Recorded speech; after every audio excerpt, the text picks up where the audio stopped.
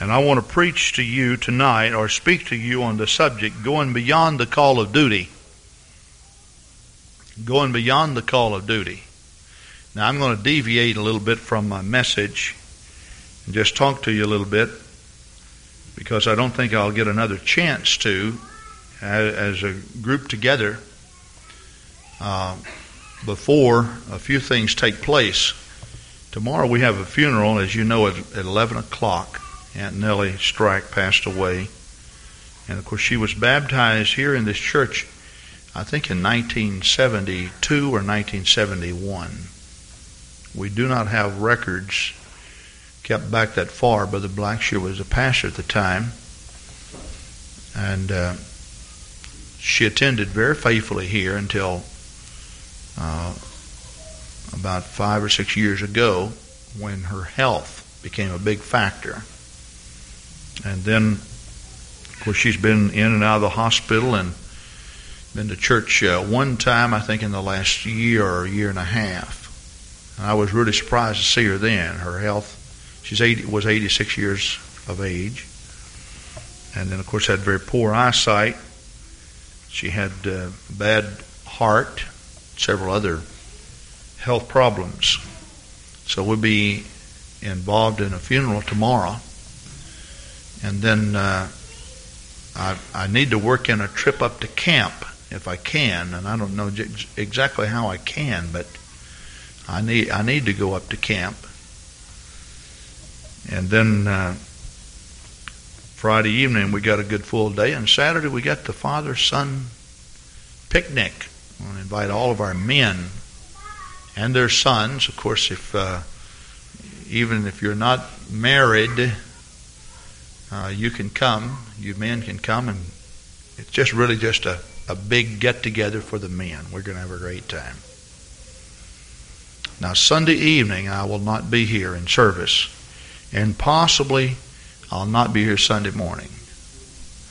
Now, the reason why, and I don't see anybody that I think is from Beloit here. We don't have anybody from the Beloit church, do we? Sister Bryan has a connection there. Brother Caskey is observing, Brother and Sister Caskey, their 15th anniversary services in Beloit. And they're having a surprise honorary service for Brother Caskey. And I will be the guest speaker there Sunday evening. So we want you to just pray for the Beloit church that everything will go fine. And then Monday evening, it appears that I'll be up in Fond du Lac ministering at a ministers' meeting. And Tuesday, Brother Cisco and I will be flying out to Washington, D.C. We have several United Pentecostal Church ministers who have been invited by the President to come to the White House. And Brother Cisco and I from Wisconsin have been invited. So come Wednesday, our first meeting in the White House will be Wednesday evening at a banquet. And then Thursday afternoon, we'll be meeting with the President. And then Friday, along with the President, we will be in the Israeli embassy meeting with some of the leaders from Israel. So we got quite an exciting week next week. Praise God. It's kind of a once-in-a-lifetime opportunity. I was invited some time back, and I turned down the invitation. And the reason why that I turned it down is because this is the busiest time of the year. We have a general conference coming up right away, as you know.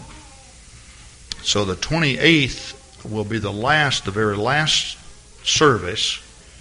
Or is that 28th or 29th? 29th, I guess it'll be. Sister Grant and I will be in service before we leave for the general conference. For we will leave on Thursday, the following Thursday. We'll be gone a couple of weeks. And then with just a number of things we had going, I just felt that, and then of course it costs money to go out there. You have to pay for your own way out there. Even the banquet at the White House you pay for. So I was really amazed whenever I found out how much it would cost. You know, you would think at a White House banquet would be real cheap. But they're charging us a total of $6.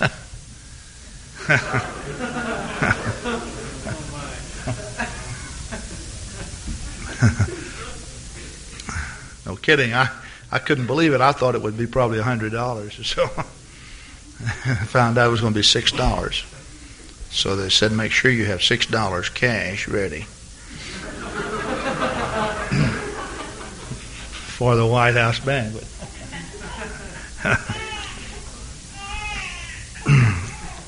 Another pending situation, and I want to have special prayer before I go much further.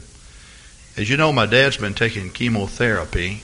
He's in the MD Anderson Hospital, and they moved him into a different room today and stopped the chemotherapy because he has very high fever and he's developed infection in the area where they inject this. So they put him on antibiotics, and my mom called me just before we left to go to the funeral home and said, make sure you have special prayer for Dad because he's very sick this evening. So I'd like for you, if you would, to pray for my dad. I have scheduled only a few days in Texas, and I'm not for sure if maybe I should schedule some more days. The conference is over on Sunday night, and we're going, Sister Grant and I will be renting a car and going to my folks' place or to the hospital, depending on where Dad is, and we'll be there until Thursday. And I feel like maybe I should stay a little longer. But I do hate to miss a lot of church. I just really hate to be, of course I won't be missing church, I'll just be missing church here.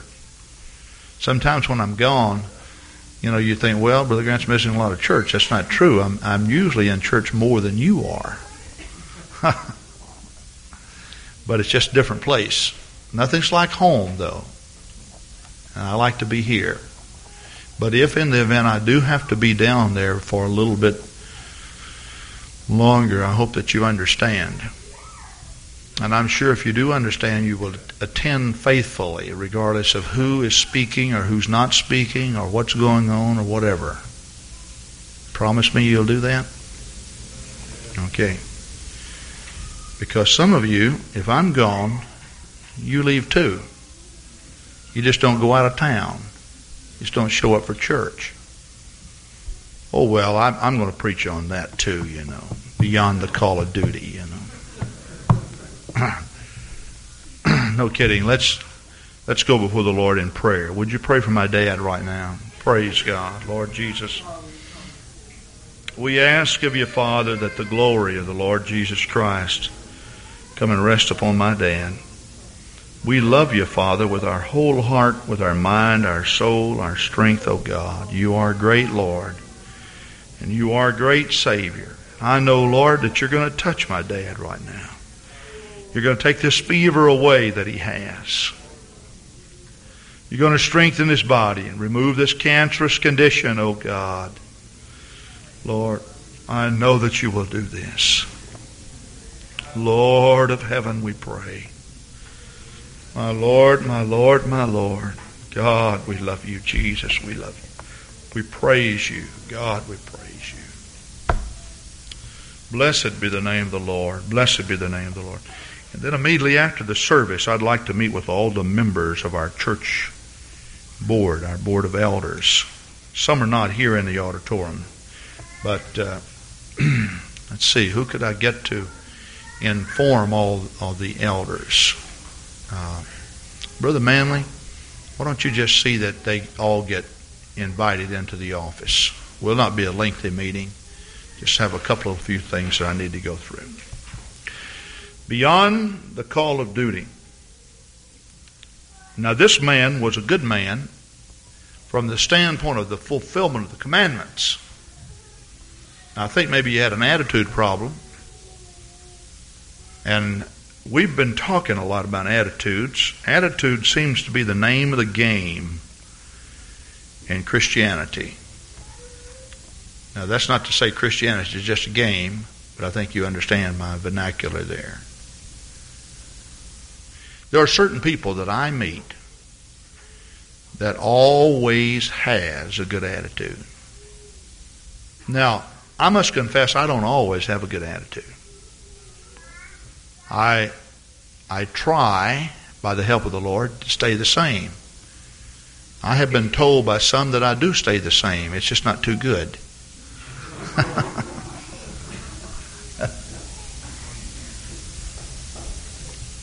But regardless of, if things are going good or if you're smashing your finger off, which I did yesterday, I really smashed it good.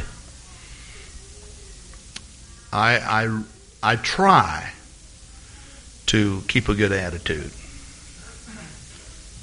Someone today found out I smashed this, and they said, I guess you let out a few choice words. I said, yes, I did. I said, Jesus, Jesus. That is a choice word, isn't it? Praise God. Praise God. Brother Moran was with me, and I really smashed it up good. And it really looked bad. And it was bleeding for a long time. And I ended up in the clinic, and after x-raying and found out I smashed the bone, I ended up at the hospital. But it's been throbbing and hurting all day. And this is one day that I would have just enjoyed being grumpy. But sometimes you just cannot follow the leading of your flesh. You just plain can't do that. Attitude, no doubt, plays the most important part of your walk with God. So you can't be right with God and be wrong with people. You can't be wrong with God and be right with people. It all goes hand in hand. All goes hand in hand. Now this man was a good man from the standpoint of doing what was right, but he was not good enough. In other words, he did lack something. I think, and we have some people who were baptized Sunday night. To those who were baptized Sunday night, let me just give you a couple of words of advice. The greatest work that the Holy Ghost performs is inside of you. See, when the disciples came to the Lord and they spoke about the kingdom of God, Jesus said the kingdom of God is within you. And Paul, in his instructions to the church at Thessalonica, in 1 Thessalonians, the 5th chapter, he spoke that God would want to sanctify you wholly. And he speaks of body, soul, and spirit. And the greatest work of the Holy Ghost and the greatest effect of the Holy Ghost takes place inside of your heart. I think because that Pentecostal people are noted to be emotional, demonstrative, or that they manifest a lot of exuberance in their worship or in their services, some of them get their minds upon the external. Now, the external is so very, very important. But you see, you cannot control the external unless there are some inner controls. Something's got to take place inside of the heart. Now, when I say go beyond the call of duty, duty seems to be what you do with the outer part, that is, what you would do with your hands or with your body, and yet not really have your heart into it. Not really put your heart into it. You can see two people working, you can tell who's interested and who's not. They may do the same amount of work, but you can tell who's getting with it and who's not. Isn't that true? You've seen that. You see kids out playing. You know who's really interested in it and who's not. See, who wants to go take a break? Who wants to keep going? And we, having a Christian school here, we see that a lot. You see the kids reading their Bibles. They are all reading, but you know who's enjoying and who's not. You can see them making the Pledge of Allegiance to the flag. You know who's pledging the flag and who's not. See? After a while, and Brother Seidel, I think he's downstairs, but when we get them up for worship, you know who's worshiping and who's not, even though we require them all to lift their hands and praise the Lord. You may say you require them to praise the Lord. In the Christian school we do. Because we don't consider the school to be voluntary. I mean, even the state says you have to go to school. So we say if you go to a Christian school, you got to act like a Christian. If you don't want to act like a Christian, then go where you can do whatever you want to do. It's just that simple. But you know who's praising the Lord and who's not. You can come into a service like this, and I know who is with the program and who isn't. Now, that's not to say that everybody all the time. I don't want to say that it should be with it. You're going to misinterpret that. Sometimes a man will work his fingers to the bone on a public job, and when he gets to the house of the Lord, you have to pat him on the back that he came. Then he looks tired during service. That's really better than staying home. See, it really is. It is better than staying home. But for the most part, if a person gets in this spiritual sag, you can detect it. You can see it. You just know, because everybody having their hands raised doesn't just denote that everybody's with the program. Follow what I'm saying? And quite often, you will see some person that things seem to go well with them, and you wonder why things go well with them. I made a comment to 2 or 3 people, and I don't mind making this comment publicly. Somebody just told me not long ago, said, Brother Grant, everything seems to go well with you without much work. In other words, just seems like that everything seems to fall in place. We see the truth of the matter is, things don't go that easy for me. If you want to know the truth, I work my head off sometimes to get things going right. Because, see, I'm interested, vitally interested, in the Lord blessing me.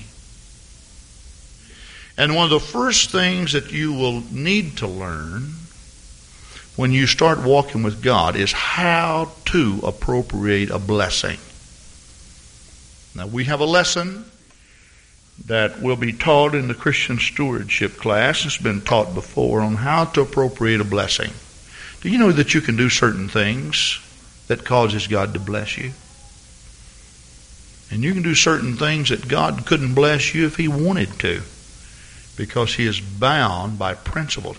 See, the Lord runs His business by principles, not by feelings. See, God wants to do certain things, but feels that He shouldn't do it because of your response to certain other things. I may not be making any sense at all here. I won't be so vague later on. See? Now, there are certain people, though, every time I see them, they have a good attitude. I mean, they just have a good attitude. And you meet certain people, and they're just always the same, and they're always smiling, and it doesn't seem to make any difference what goes wrong. They have a good attitude. Then you can meet certain other people that they always got a little axe to grind, see, chip on their shoulder, disgruntled about something. Always got, things are not quite right. Now, the truth of the matter is, probably things are wrong with both people. The problem is that one looks on the negative side while another looks on the positive side. There are all kinds of good things about everybody. And you can even look for good things in things, not just people. See, all things work together for good to those who love the Lord and are called according to His purpose. And Paul says you can do nothing against the church but for the church. Now that leads me to believe that if I'm living right, I don't care what you do against me, God will turn it around and cause it to be good. For an example, if the church has the right attitude, and if the world or the city surrounding them all of a sudden gets down on the church, and let's say in the newspaper and various places, they begin to write adverse articles. If the church does not fight them, and if the church manifests a good attitude toward the community, I'll assure you that all of the erroneous advertisements that they receive will only stir curiosity that will cause people to get saved. So you can't do anything against the church but for the church. Now that just simply means that you're going to always be on a winning team if your attitude's right. And your attitude is the basic ingredient that causes you to go beyond the call of duty. Now we want to just point out a few things. Now, as a pastor, looking over the overall work of God, there are certain things that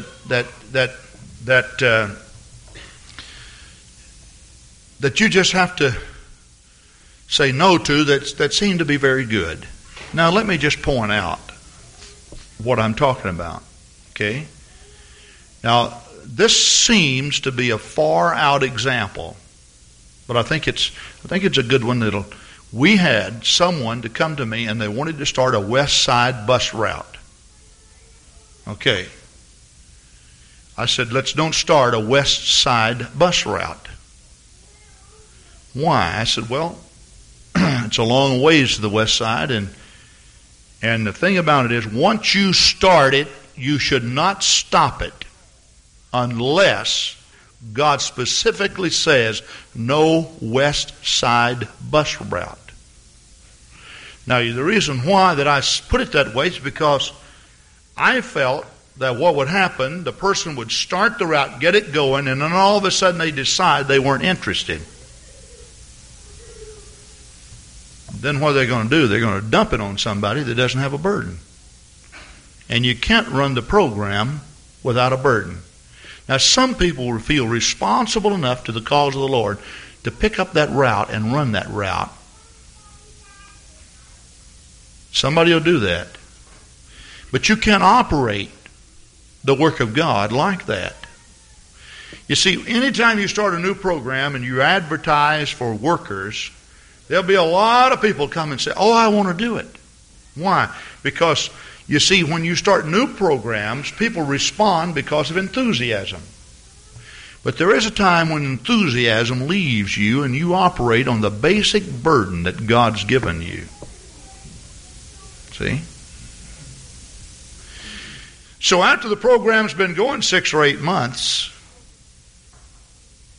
a lot of the people have peeled off, and you got 4 or 5 people that you can depend on to do the work. See? Those people will keep it up because they've got a burden for it. They have a calling to that. So I know that anytime we start anything new, I don't care what it is, if we're going to dig holes for a goal post out on the lawn, Somebody's going to get out there, but after the sun comes up and it gets hot, some people are going to decide we don't need a goalpost. It just works that way. So this is basically the way people are.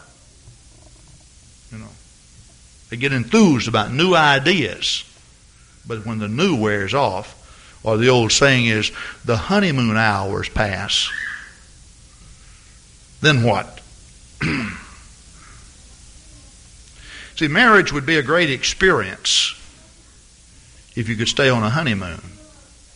But after a while, you got to go back to work to support that marriage.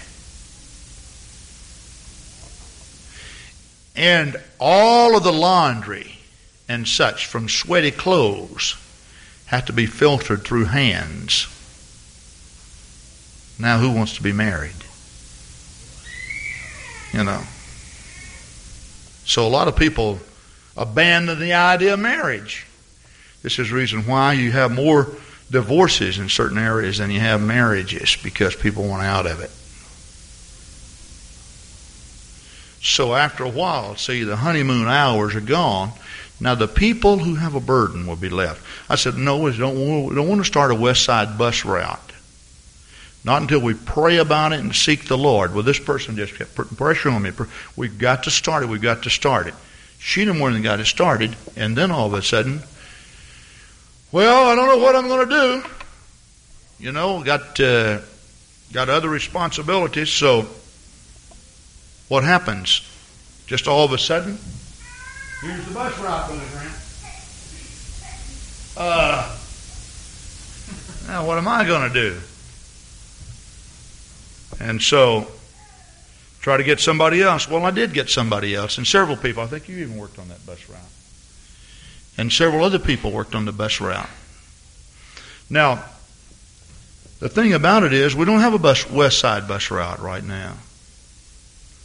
And we always had problems with the workers over on the West Side. Now, does that mean that Brother Brian was at fault? You follow what? See, the thing about it is, when you have a specific calling, you will only fulfill that position when you possess the ability to go beyond the call of duty. See, I've never felt that everybody in the church ought to teach Search for Truth. I've never felt that everyone in the church ought to be involved in campus ministry. I've never felt that everyone in the church ought to be involved in rest home ministry. I've never felt that everybody in the church ought to be involved in jail ministries. I believe that every man has his own calling. But it's in the area in which your calling is that you are required of God to go beyond the call of duty.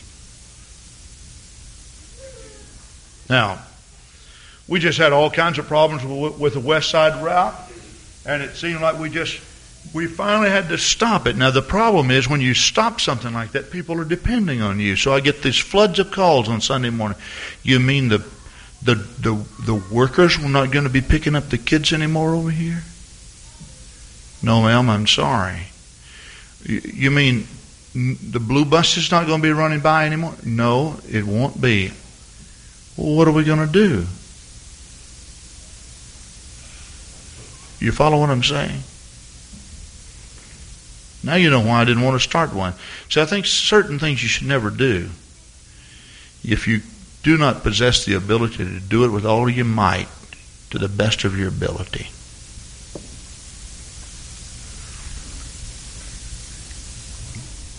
Now let me just explain something.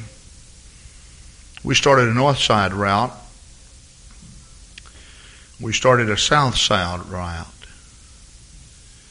The south side route. Should be easy to say, shouldn't it? When we started that, I remember Sister Jan wanted to start that, and I said no. And she prayed and sought the Lord, and of course she was talking to my wife, and they started that. And we went and bought a bus because that they were picking up the kids in 4 and 5 cars.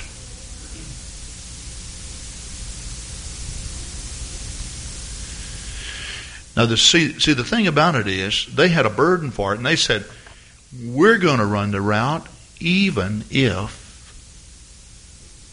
the church cannot afford the transportation. See?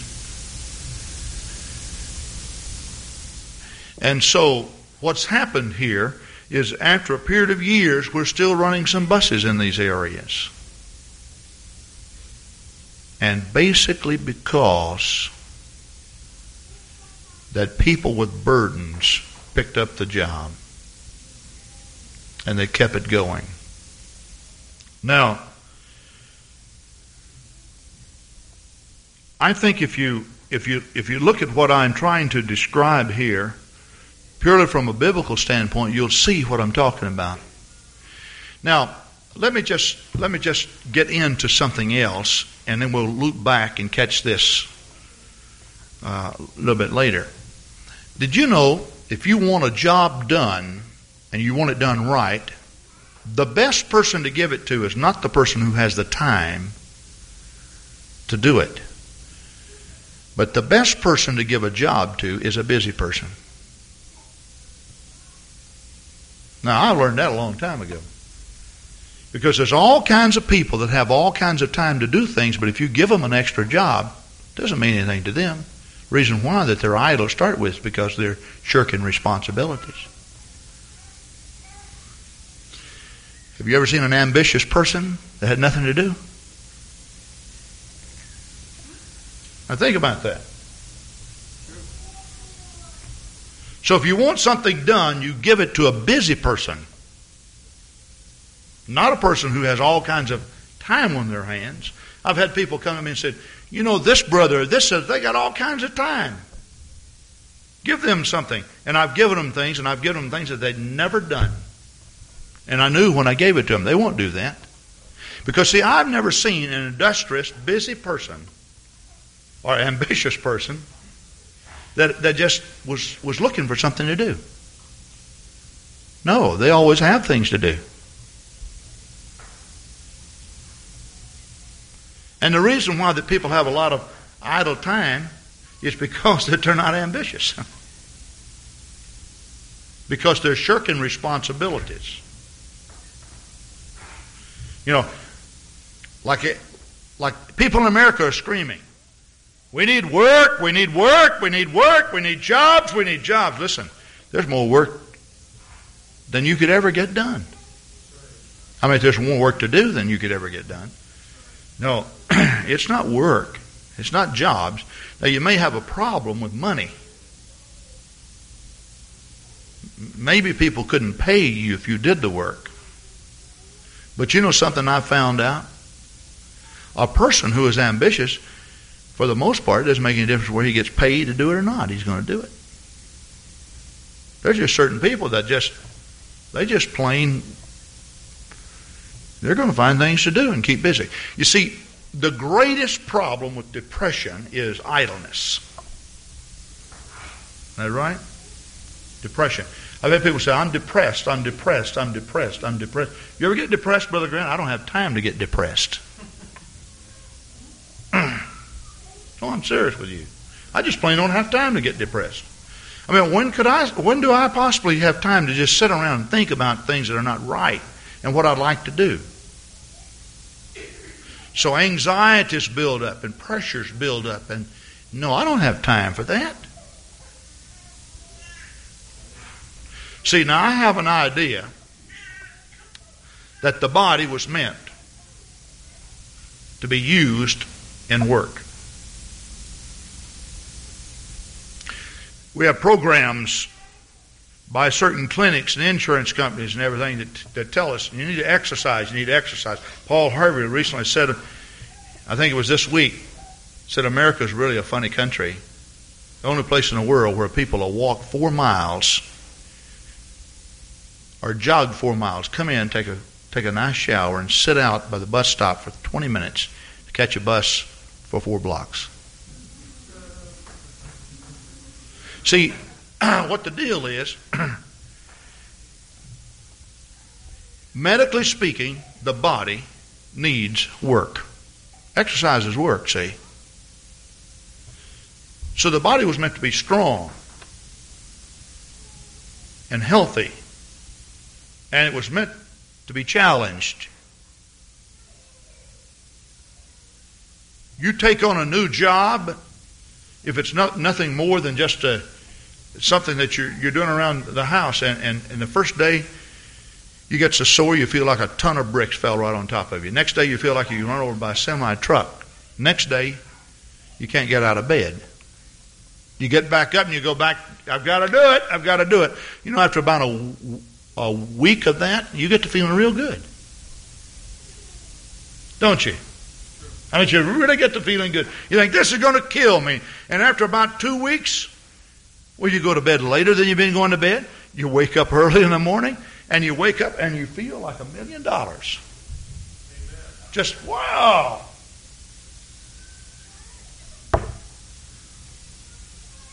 But if you don't have anything to do, you sit down, you start getting lazy,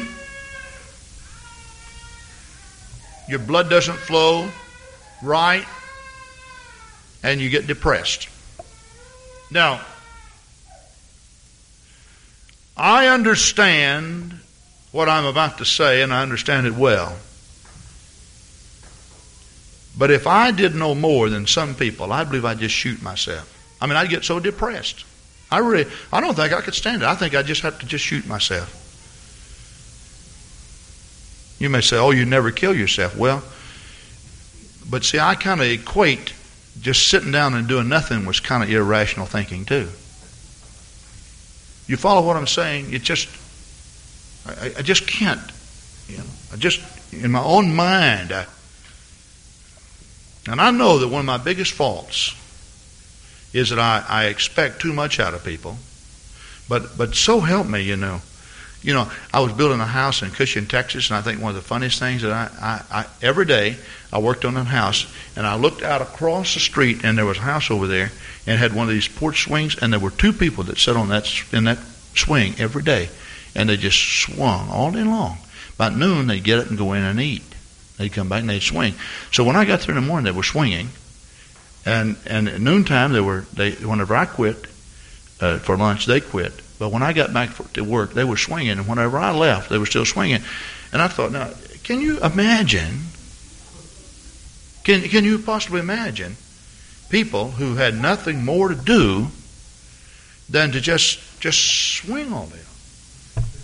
I mean, just swing. Watch the cars go by. I wonder where that person's going. You know. Now, when God called people in the Bible, He always called people who were busy. Now, it wasn't that He was looking for a busy person to give them additional work. No. God knows who can do the job and who won't. And idle hands are a sure sign of an inner problem.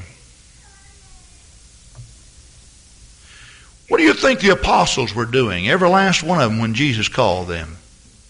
When Jesus went out apostle picking, He found some fishing,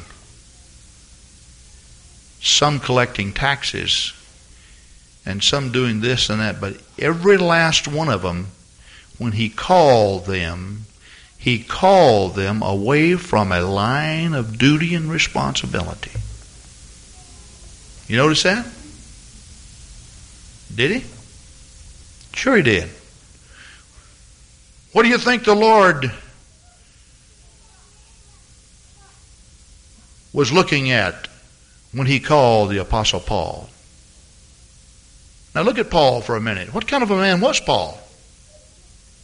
Do you think Paul was a godly person? Quite the contrary. boy, when they were stoning Stephen, while he didn't get involved from the standpoint of actually stoning Stephen, they were piling up the coats. He was watching the coats. Man, he was cheering them on. And then he went and got letters and was going to Damascus to persecute the Christians when the Lord called him. Now, the strange thing about it is that God could look down and see something in a man like that he could use. It certainly wasn't his hatred for Christianity. What was it? It was his basic attitude toward life itself. He was a man who not only was willing, but was always going beyond the call of duty. That's the kind of person he was. I mean, that denotes the kind of person that he was. Now, we go all the way back to the Old Testament, to the book of Judges, the 6th chapter. Let's go back there to Judges 6.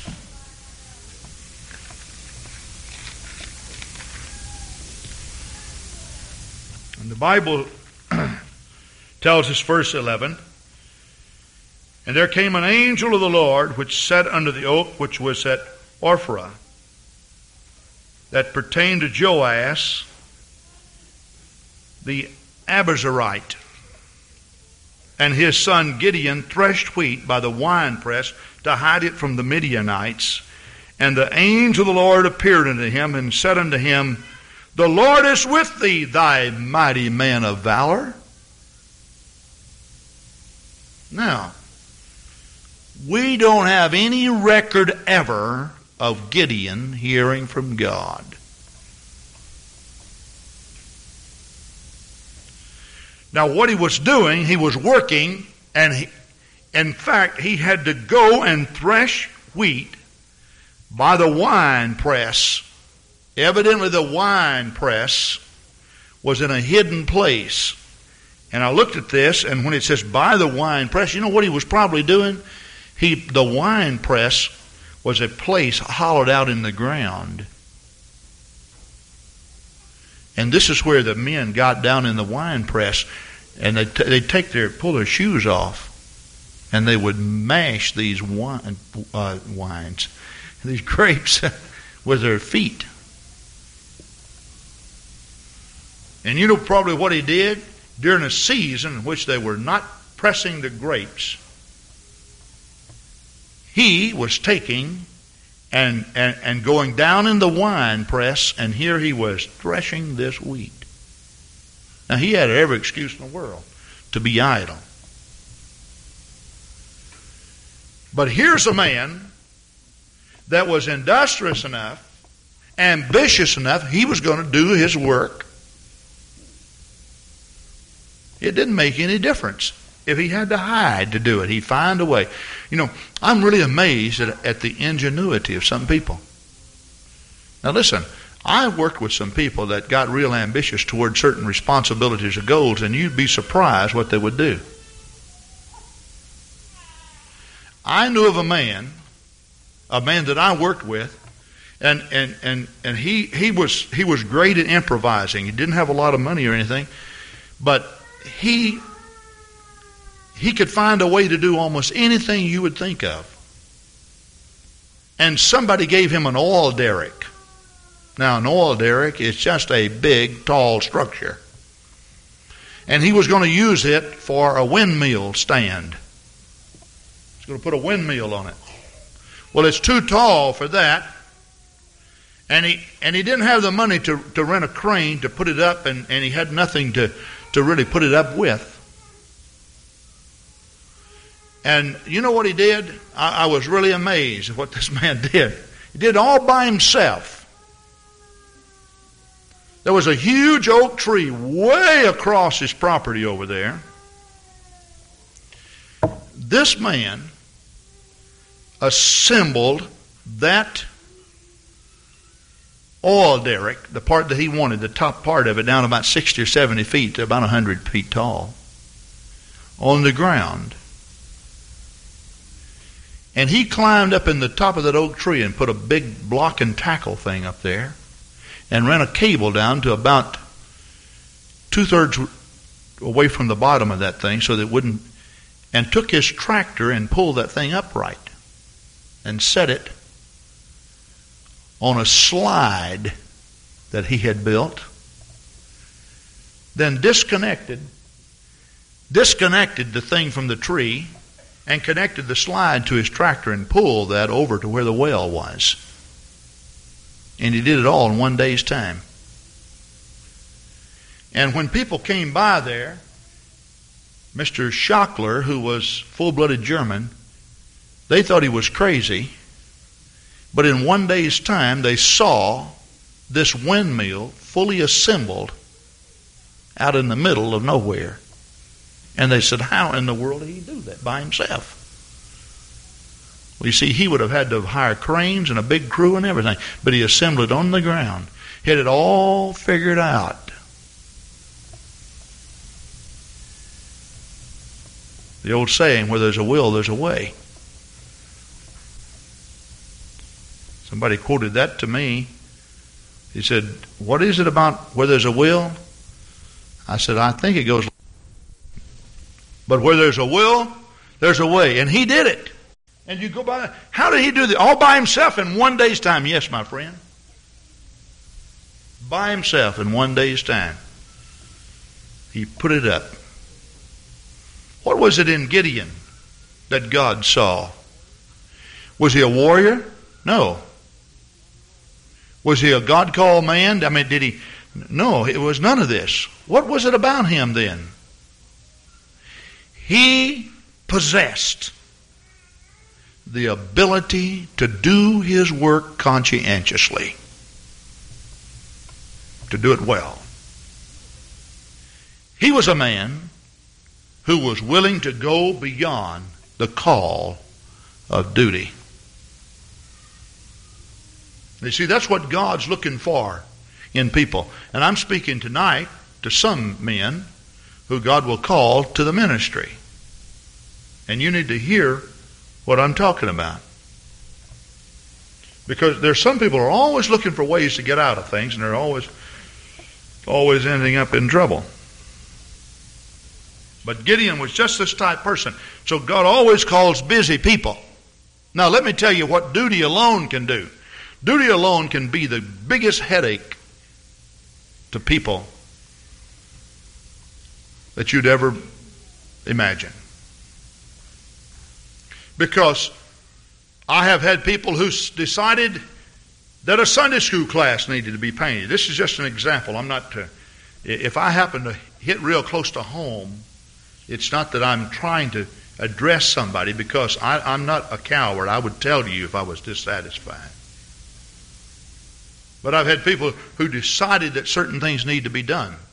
Now I have this little idea. If you're the person that feels it ought to be done, you're the person that ought to do it. So when people come and say, you know what we need to do? I said, you got yourself a job, friend. But I've had people to go and buy. I say, let's back up on the story. Brother Graham, we need to paint a Sunday school room. Okay, they called me in the middle of the day and said, could you please have the paint there when I get there? Well, you know what that means. That means me dropping everything, going over Lake City Glass where we get the paint. That's where we used to buy all our paint. Or Mott's. Or some other place and getting the paint. So when I get there, they don't have a brush or anything. But they fail to mention it. I guess we need a drop cloth in here, don't you think, Brother Grant? I believe maybe you do. Yes, I wouldn't get that on the carpet. Wonder where can I get one?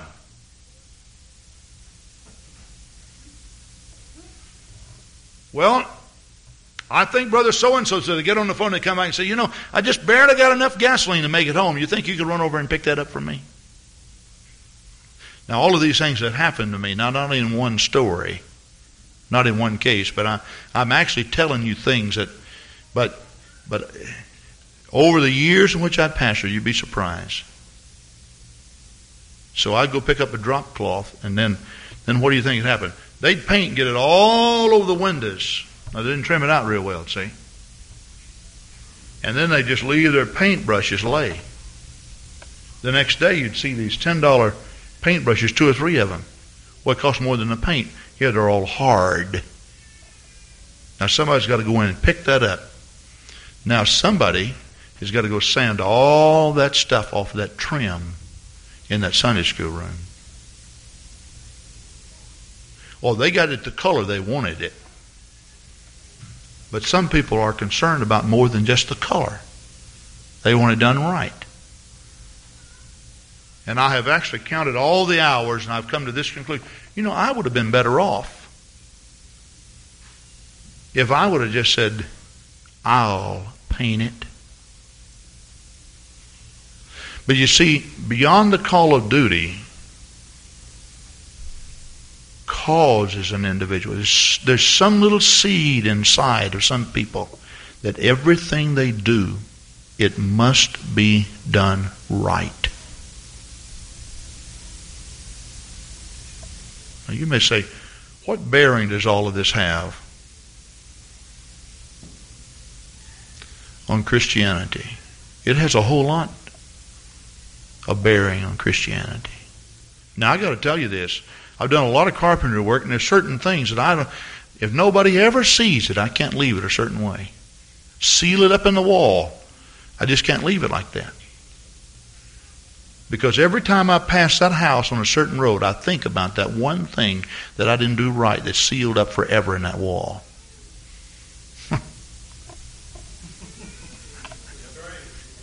And somebody paid me to do it right. And I didn't do it right. And I feel like a cheat.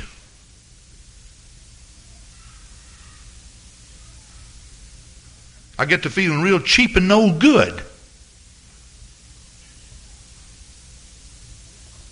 If I'm just cutting blocks, I like to cut blocks all the same length and straight or square. Now, Doug's a carpenter. You know what I'm talking about. There's something about it. I've seen him work. That's the reason why I don't mind saying that. See, there's just something about it.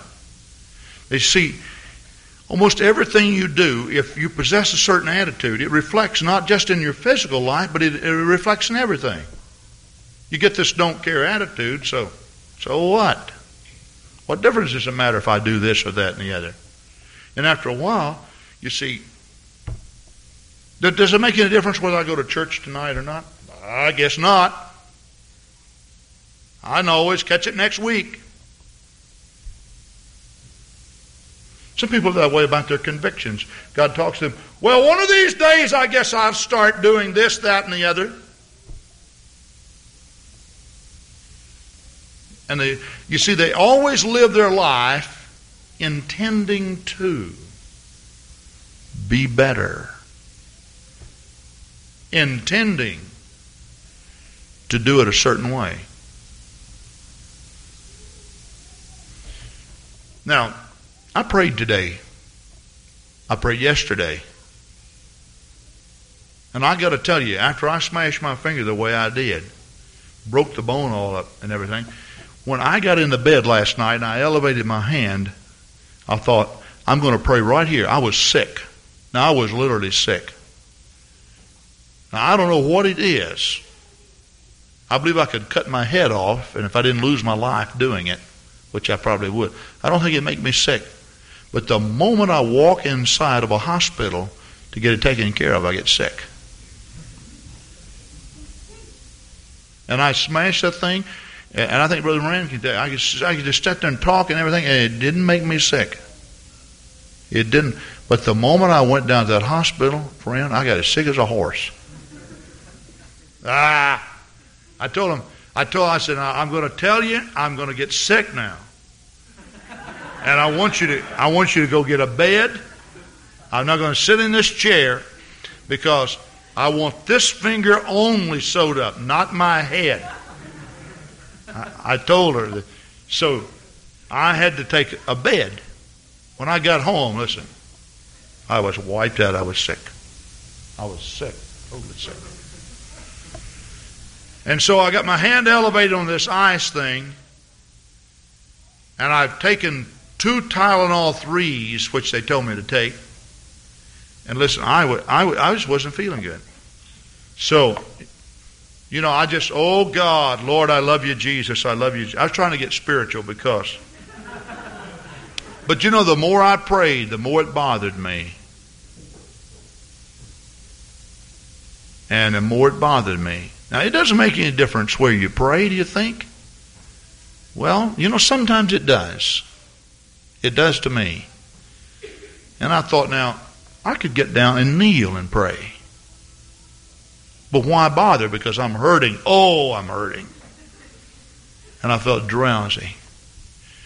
And the more I prayed, the more it bothered me. Because, let me tell you something. Any one of you who had knocked on the door, I would have gotten up and gone down to the living room and sat down there and talked to you. Any one of you. And I got to thinking about that. I said, if the phone rings and somebody's got to talk to me, Sister Grant will bring the phone over and said, honey, they got to talk to you. I would have said, sure. And that bothered me. And I got out and I knelt down. And I said, now, Lord, I've got to be honest. I've got to be honest. See, I've got this feeling that if I'm not ready to meet the Lord today, if the rapture takes place, the chances are I won't be ready when it does take place.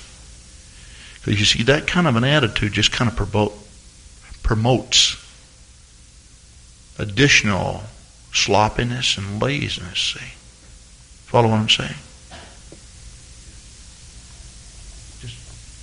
Just can't be that way. No. Just can't be that way. You got to be rapture ready tonight.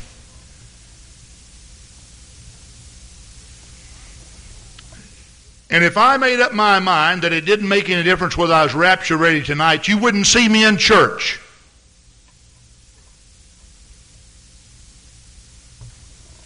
But you see, I believe that Jesus could come back tonight, and my soul is too valuable to God and to myself than to me to make a gamble like that. Can't do that. You can't do that. And when the Lord called people, what He was not calling righteous people, He was calling them to righteousness. He always called people who possessed a particular quality. And all of these people who became great leaders, the same quality that they had before they were saved, they used that same quality righteously after they became saved. I've had people to call me and ask me, we have a certain person who has applied for a job. What is your recommendation? Now, most of the people, I recommend them. There have been cases where I just couldn't. I just told the person, I prefer you not to ask me. That is, if I couldn't. Because, see, if I go into a woman's house and it's just all torn up and messed up and not clean and, See, some people's attitude, you knock on the door at noon, lady comes to the door. She's not dressed properly, that is, to do housework or anything. She's still got just her house coat on, her hair's all down, and eyes are matted, and she's been up for hours, but see, she doesn't, you don't understand what I'm saying? Now, this is Thursday night, see, you know how it is. Sunday morning, it's evangelistic. Sunday night, it's evangelistic. Thursday night, it's kind of a kick in the seat, So, let's get ready for Sunday night. Let's get ready for Sunday morning. See, I've had parents to say, don't you think correspondence courses for kids are okay? I think they're great. but they don't work. Why? Because most parents will let the kid get up out of bed, eat breakfast, go back up and fall across the bed and grab a book and lay there across the bed doing their homework all day long or doing their work. So correspondence courses don't work. I said, if you can discipline yourself and discipline your child to get up and get dressed, I'm talking about brushing teeth, combing hair, washing face, the boy shaving.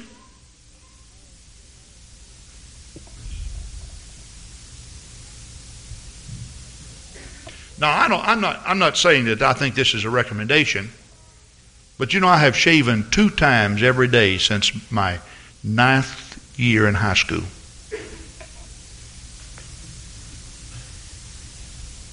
Ninth year in school.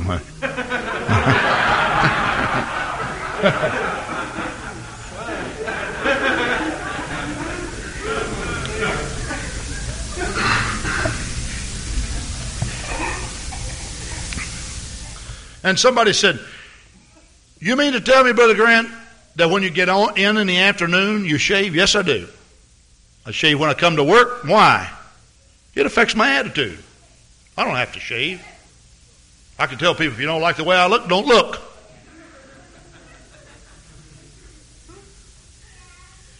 But you know what? When I get home, here's my wife. My wife usually has supper in the oven. She's got some candles burning. Nice, neat, clean place. And when I walk over,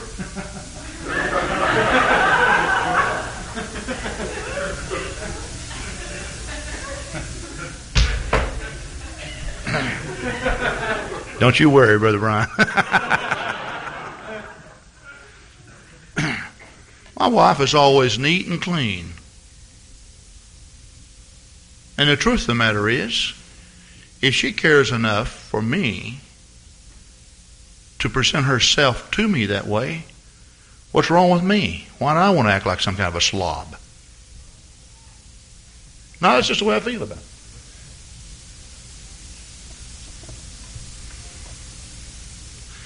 Could I put in something that's really a kick in the seat? Some of you guys wouldn't have problems with jealousy either if you clean up and smell right.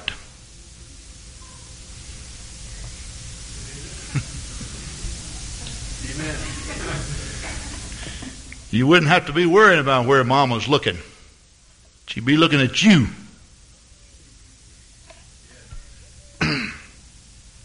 Whoopee! Hallelujah! I'm having fun.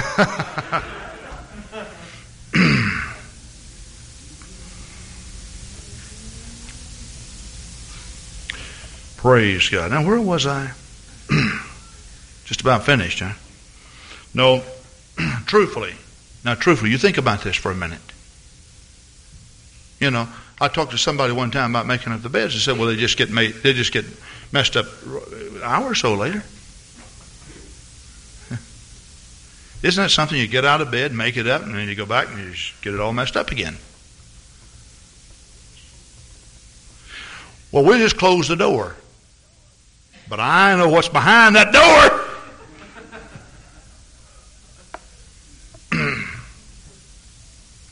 Now, basically, you see, I'm putting a lot of things in. You may say, Brother Grant, it may be personal preference. Yes, I agree with that. A lot of these things I'm saying is really just a matter of personal preference. But you see, the reason why I'm saying this is because, you see, what happens is that some people develop a particular lifestyle that does indeed affect their call with God. And the reason why that going beyond the call of duty is so beneficial is because, you see, when a job is delegated out, it includes everything from the time the planning takes place until the last straw is swept off the sidewalk. That's the completion of the task. See? And if you don't go beyond the line of duty, what happens is people arrive for the job. You're not even ready to start the job. People walk away. You have to end up doing it mostly alone. Then you leave everything behind for somebody else to clean up. Now, by that I mean, let's look at this thing spiritually. Isn't that also true in a spiritual sense? See? So, if I get in trouble, somebody will help me out. So, you're ringing the phone more, calling somebody and saying, you know what happened? I think I need some help. I'm not making fun of anybody who needs help. I'm trying to help you to be able to find a place in God in which you can help others. See? Faithful in the small things is so very, very important. The promise to the rich young ruler, that was that if he'd go sell all that he had and give it to the poor. He said, one thing thou lackest. Now, in other words, he was just a great man, but he didn't do it all. Now, the thing that the Lord required of him was no small thing. Please understand, it was no small thing. But the Lord pointed out, you've done a lot of things right, but one little thing wrong. Now, this is what you got to do. Some people's lives are just about this far from being successful, financially or physically, really. Now, I hope that you understand that whenever I stand up here and say what I say, I'm making some personal references. I believe beyond a shadow of a doubt, listen to me, that if I had not become involved in the ministry, I'd be a millionaire today. I believe that. I actually believe that I could have taken a hammer and a saw and the ability that I had, that I know came from God, and I could have become a millionaire. I believe that. Now you may say, Brother Grant, I don't believe that. I believe it. Now please understand, I'm not regretting I'm in the ministry because I believe I'm richer by far. See, I really believe that I am richer by far than I would have been if I had $1 million. But the reason why that I believe that I could have become a millionaire is because I could set a budget, watch how I spend, and know when I started a project exactly where I was going and exactly how much it's going to cost me. And project that out so far and keep tabs of everything and know exactly where I was. And I think that I was ambitious enough to do it. Now, I'm richer by far. Please understand. But I said that to say this. I believe that God wants you to be successful in your walk with Him. You know the bumper sticker that states, God don't sponsor no flops. You see that? Very poor English, but it's good philosophy. See, it's good theology, maybe I should say. God wants you to be successful. I'm serious.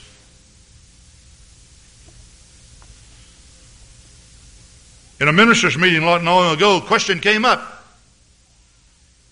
How can I produce a successful Christian church? Number one, mediocre preachers produce mediocre saints.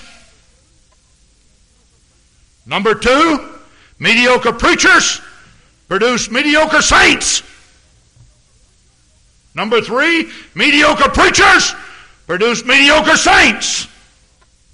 The story stops and ends right there.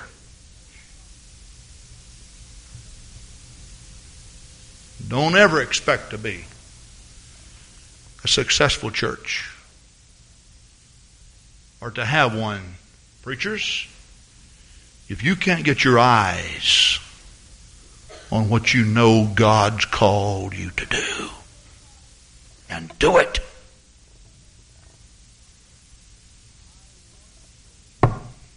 I want the men of Calvary Gospel Church to be strong, brave, courageous, successful men. And every now and then I stand up and it's a kick in the seat all the way because I talk about laziness and such, and like I'm talking about today. But when you put yourself in a prime position that God looks down and God blesses you and your whole household is blessed and your whole family is blessed as a result of your conscientious Christian living, you're gonna say, thank the Lord, I found a better way. Praise God, praise God, praise God. And I know I come down on hard on something. Somebody asked me, well, Brother Grant, you mean to tell me that you think that the welfare system is not right? I think they ought to scrap the whole ball of wax. You may say, but what would people do without welfare? Same thing they did before they got it, and they were much better off. You may say, but I'm on welfare, so get off. Go get yourself a job. But I'd starve to death. Nobody in America starves to death. You may say, but people have to come around and feed me. People are feeding you right now. You may say, better watch out, you're going to make me mad. Ha ha. It's all right. No, I'm serious. I'm serious with you. Now, you may say, but Brother Grant, the truth of the matter is, we can't do without it. Now, I understand we can't the way we're set up in our system. But you see, in the church, listen to this very carefully. In the church, did you know that the welfare of individuals became the responsibility of the brothers and sisters in the church? Did you know that almost 1/2 of all of your tax money is spent on welfare? And did you know that we could take every person in this building who legitimately should be on some type of relief, and if you took 1/2 the taxes of every person here and you helped that person, you could make that person wealthy.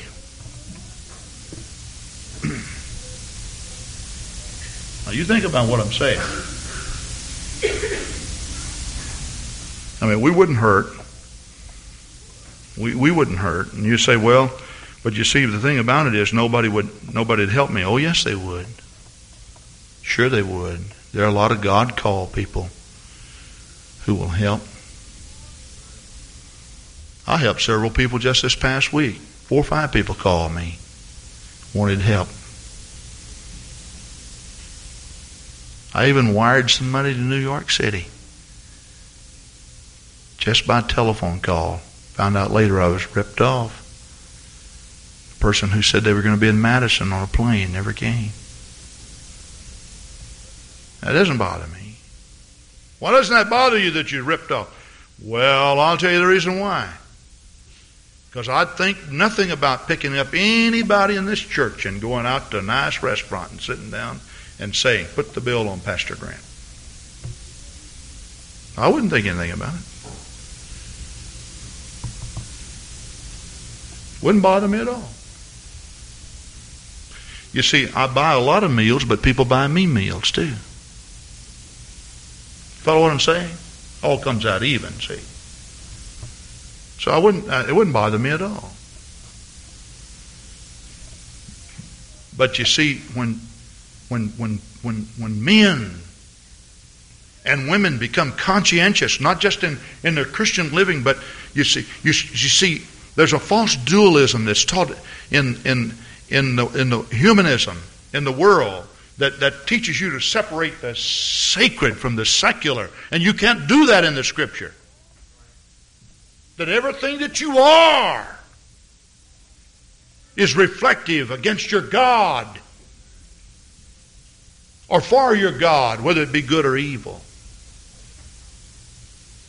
People pass by your house and your yard's not mowed. They say, wonder why he's so lazy. Isn't that true? Well, they don't take into consideration maybe that your lawnmower's broken. They chalk it up as laziness. Isn't that true?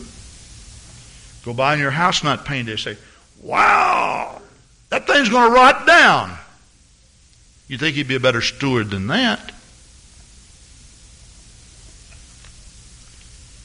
You zip around somebody and you got a bumper sticker on, honk if you love Jesus, and the dirt's so deep on there, somebody put wash me on your car. You follow what I'm saying? Am I making sense tonight? We got some visitors here, and I know that you may say, I never heard this coming out of a preacher at church. Well, we do this all the time. You see, my aim is to see people walk on streets of gold. But I also understand that there are some benefits in being a Christian right down here. Jesus taught those. And if a church has successful men who are ambitious, men who have good jobs, men who are conscientious, the church will be a soul-winning church. It'll be a prayerful church. It'll be a giving church. Because God wants to sanctify you. How? Spirit. How else? Body and soul. Going beyond the call of duty simply means that whatever I have to do, Lord, let me get my heart in it. If I'm not doing anything but digging a ditch. So you don't have to have a burden to dig a ditch, quite the contrary. Probably never would get a burden. But God, if I'm going to dig a ditch, let me dig a straight one. See? If I got to paint this wall, let this be the best wall that's ever been painted. If I've got to pray for the sick, let me see this person healed. And let me minister to this person. And let me pray as effective prayer as I possibly can pray. If I'm going to attend a prayer meeting, let me keep my mind on you, Jesus. Let me do this right. See? If it's my time to vacuum the church, let this be the best vacuuming job this church has ever gotten. If I'm supposed to sweep the sidewalk, let me do it the best I can. See? There's just something inside of these men that God called in the Bible that wanted to do everything as good as they could. Some people, see, they pray half-hearted prayers. Consequently, they half repent. And they stay filled up halfway with the Holy Ghost. And everything's halfway, halfway, halfway, halfway. The hour's too late. Jesus is coming back. We can't afford to be that way. Let us stand. You know, if you're choosing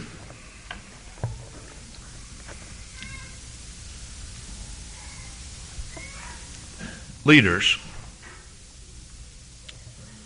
Jesus said, he that is great among you, let him be your minister.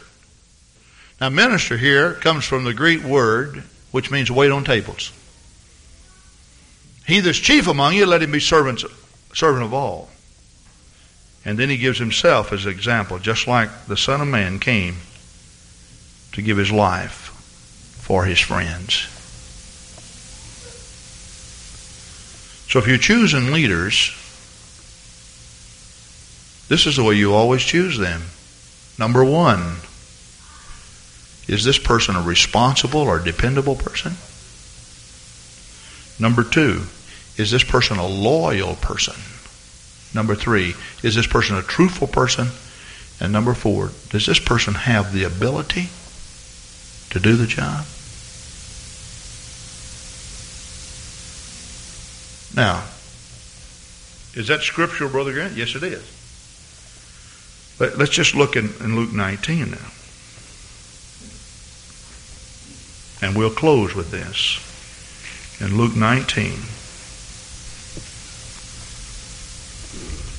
Jesus talks about the pounds.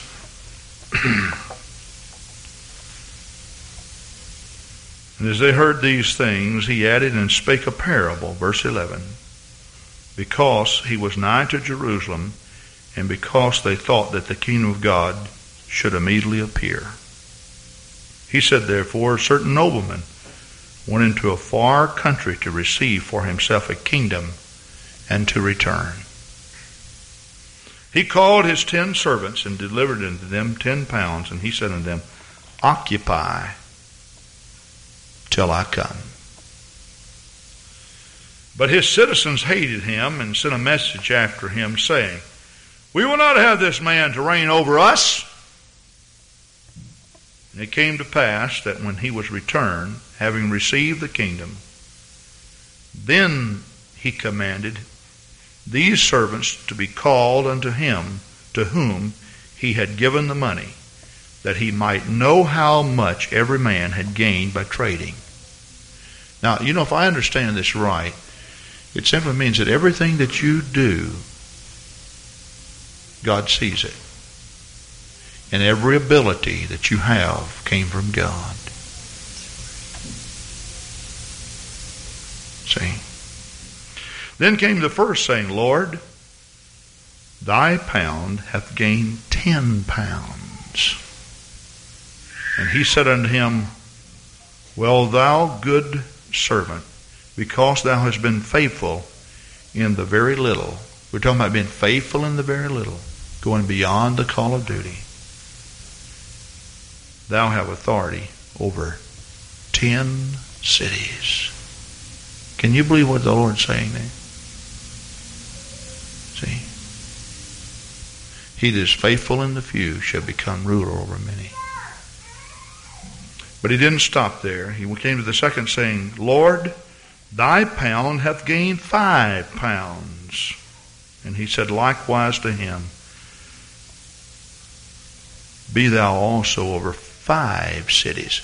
Now, I personally believe that the Mormon doctrine is a lie. Now, I personally believe that. But the Mormons teach something that is a little bit fascinating to me. And they say that wherever you are when you die here is where you start in eternity. Now, I don't believe all of that. But I do believe this. I believe that Christians are indeed rewarded according to their works. How can you believe that? Because the Bible tells us that.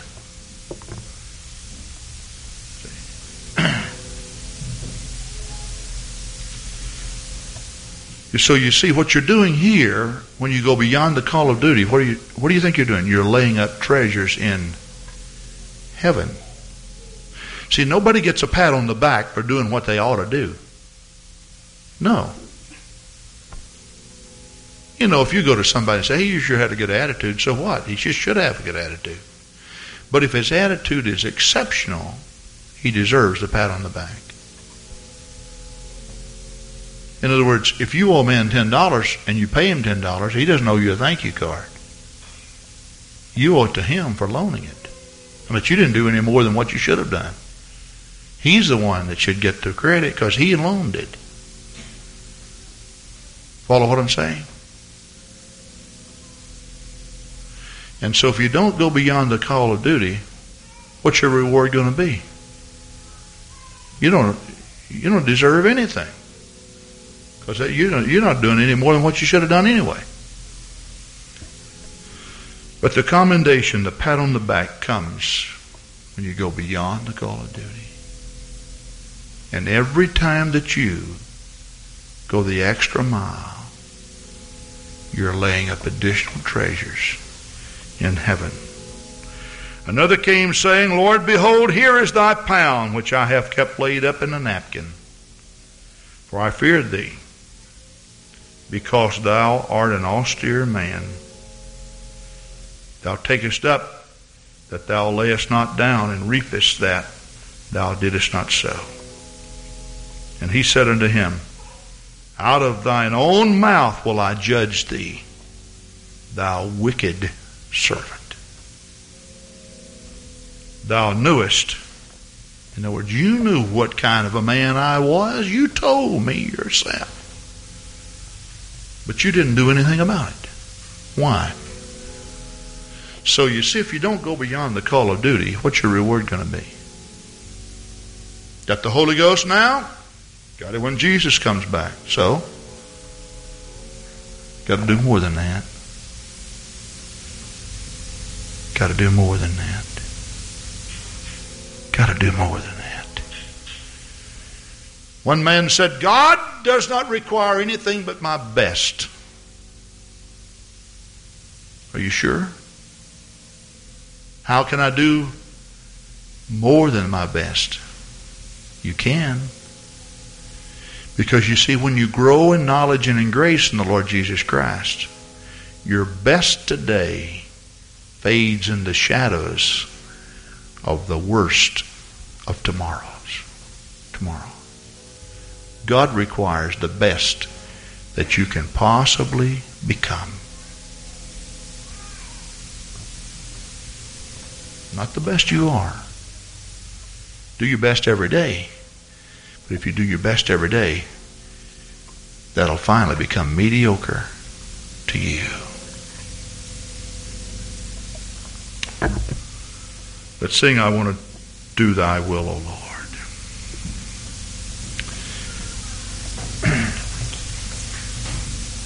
I think if you'll go to G, we tried it in C, but that was too. I want to do thy will, O Lord. I don't have the key written down here. We've been singing this a lot lately. O Lord, I want you to take me, break me, mold me, and make me. I want to do thy will, O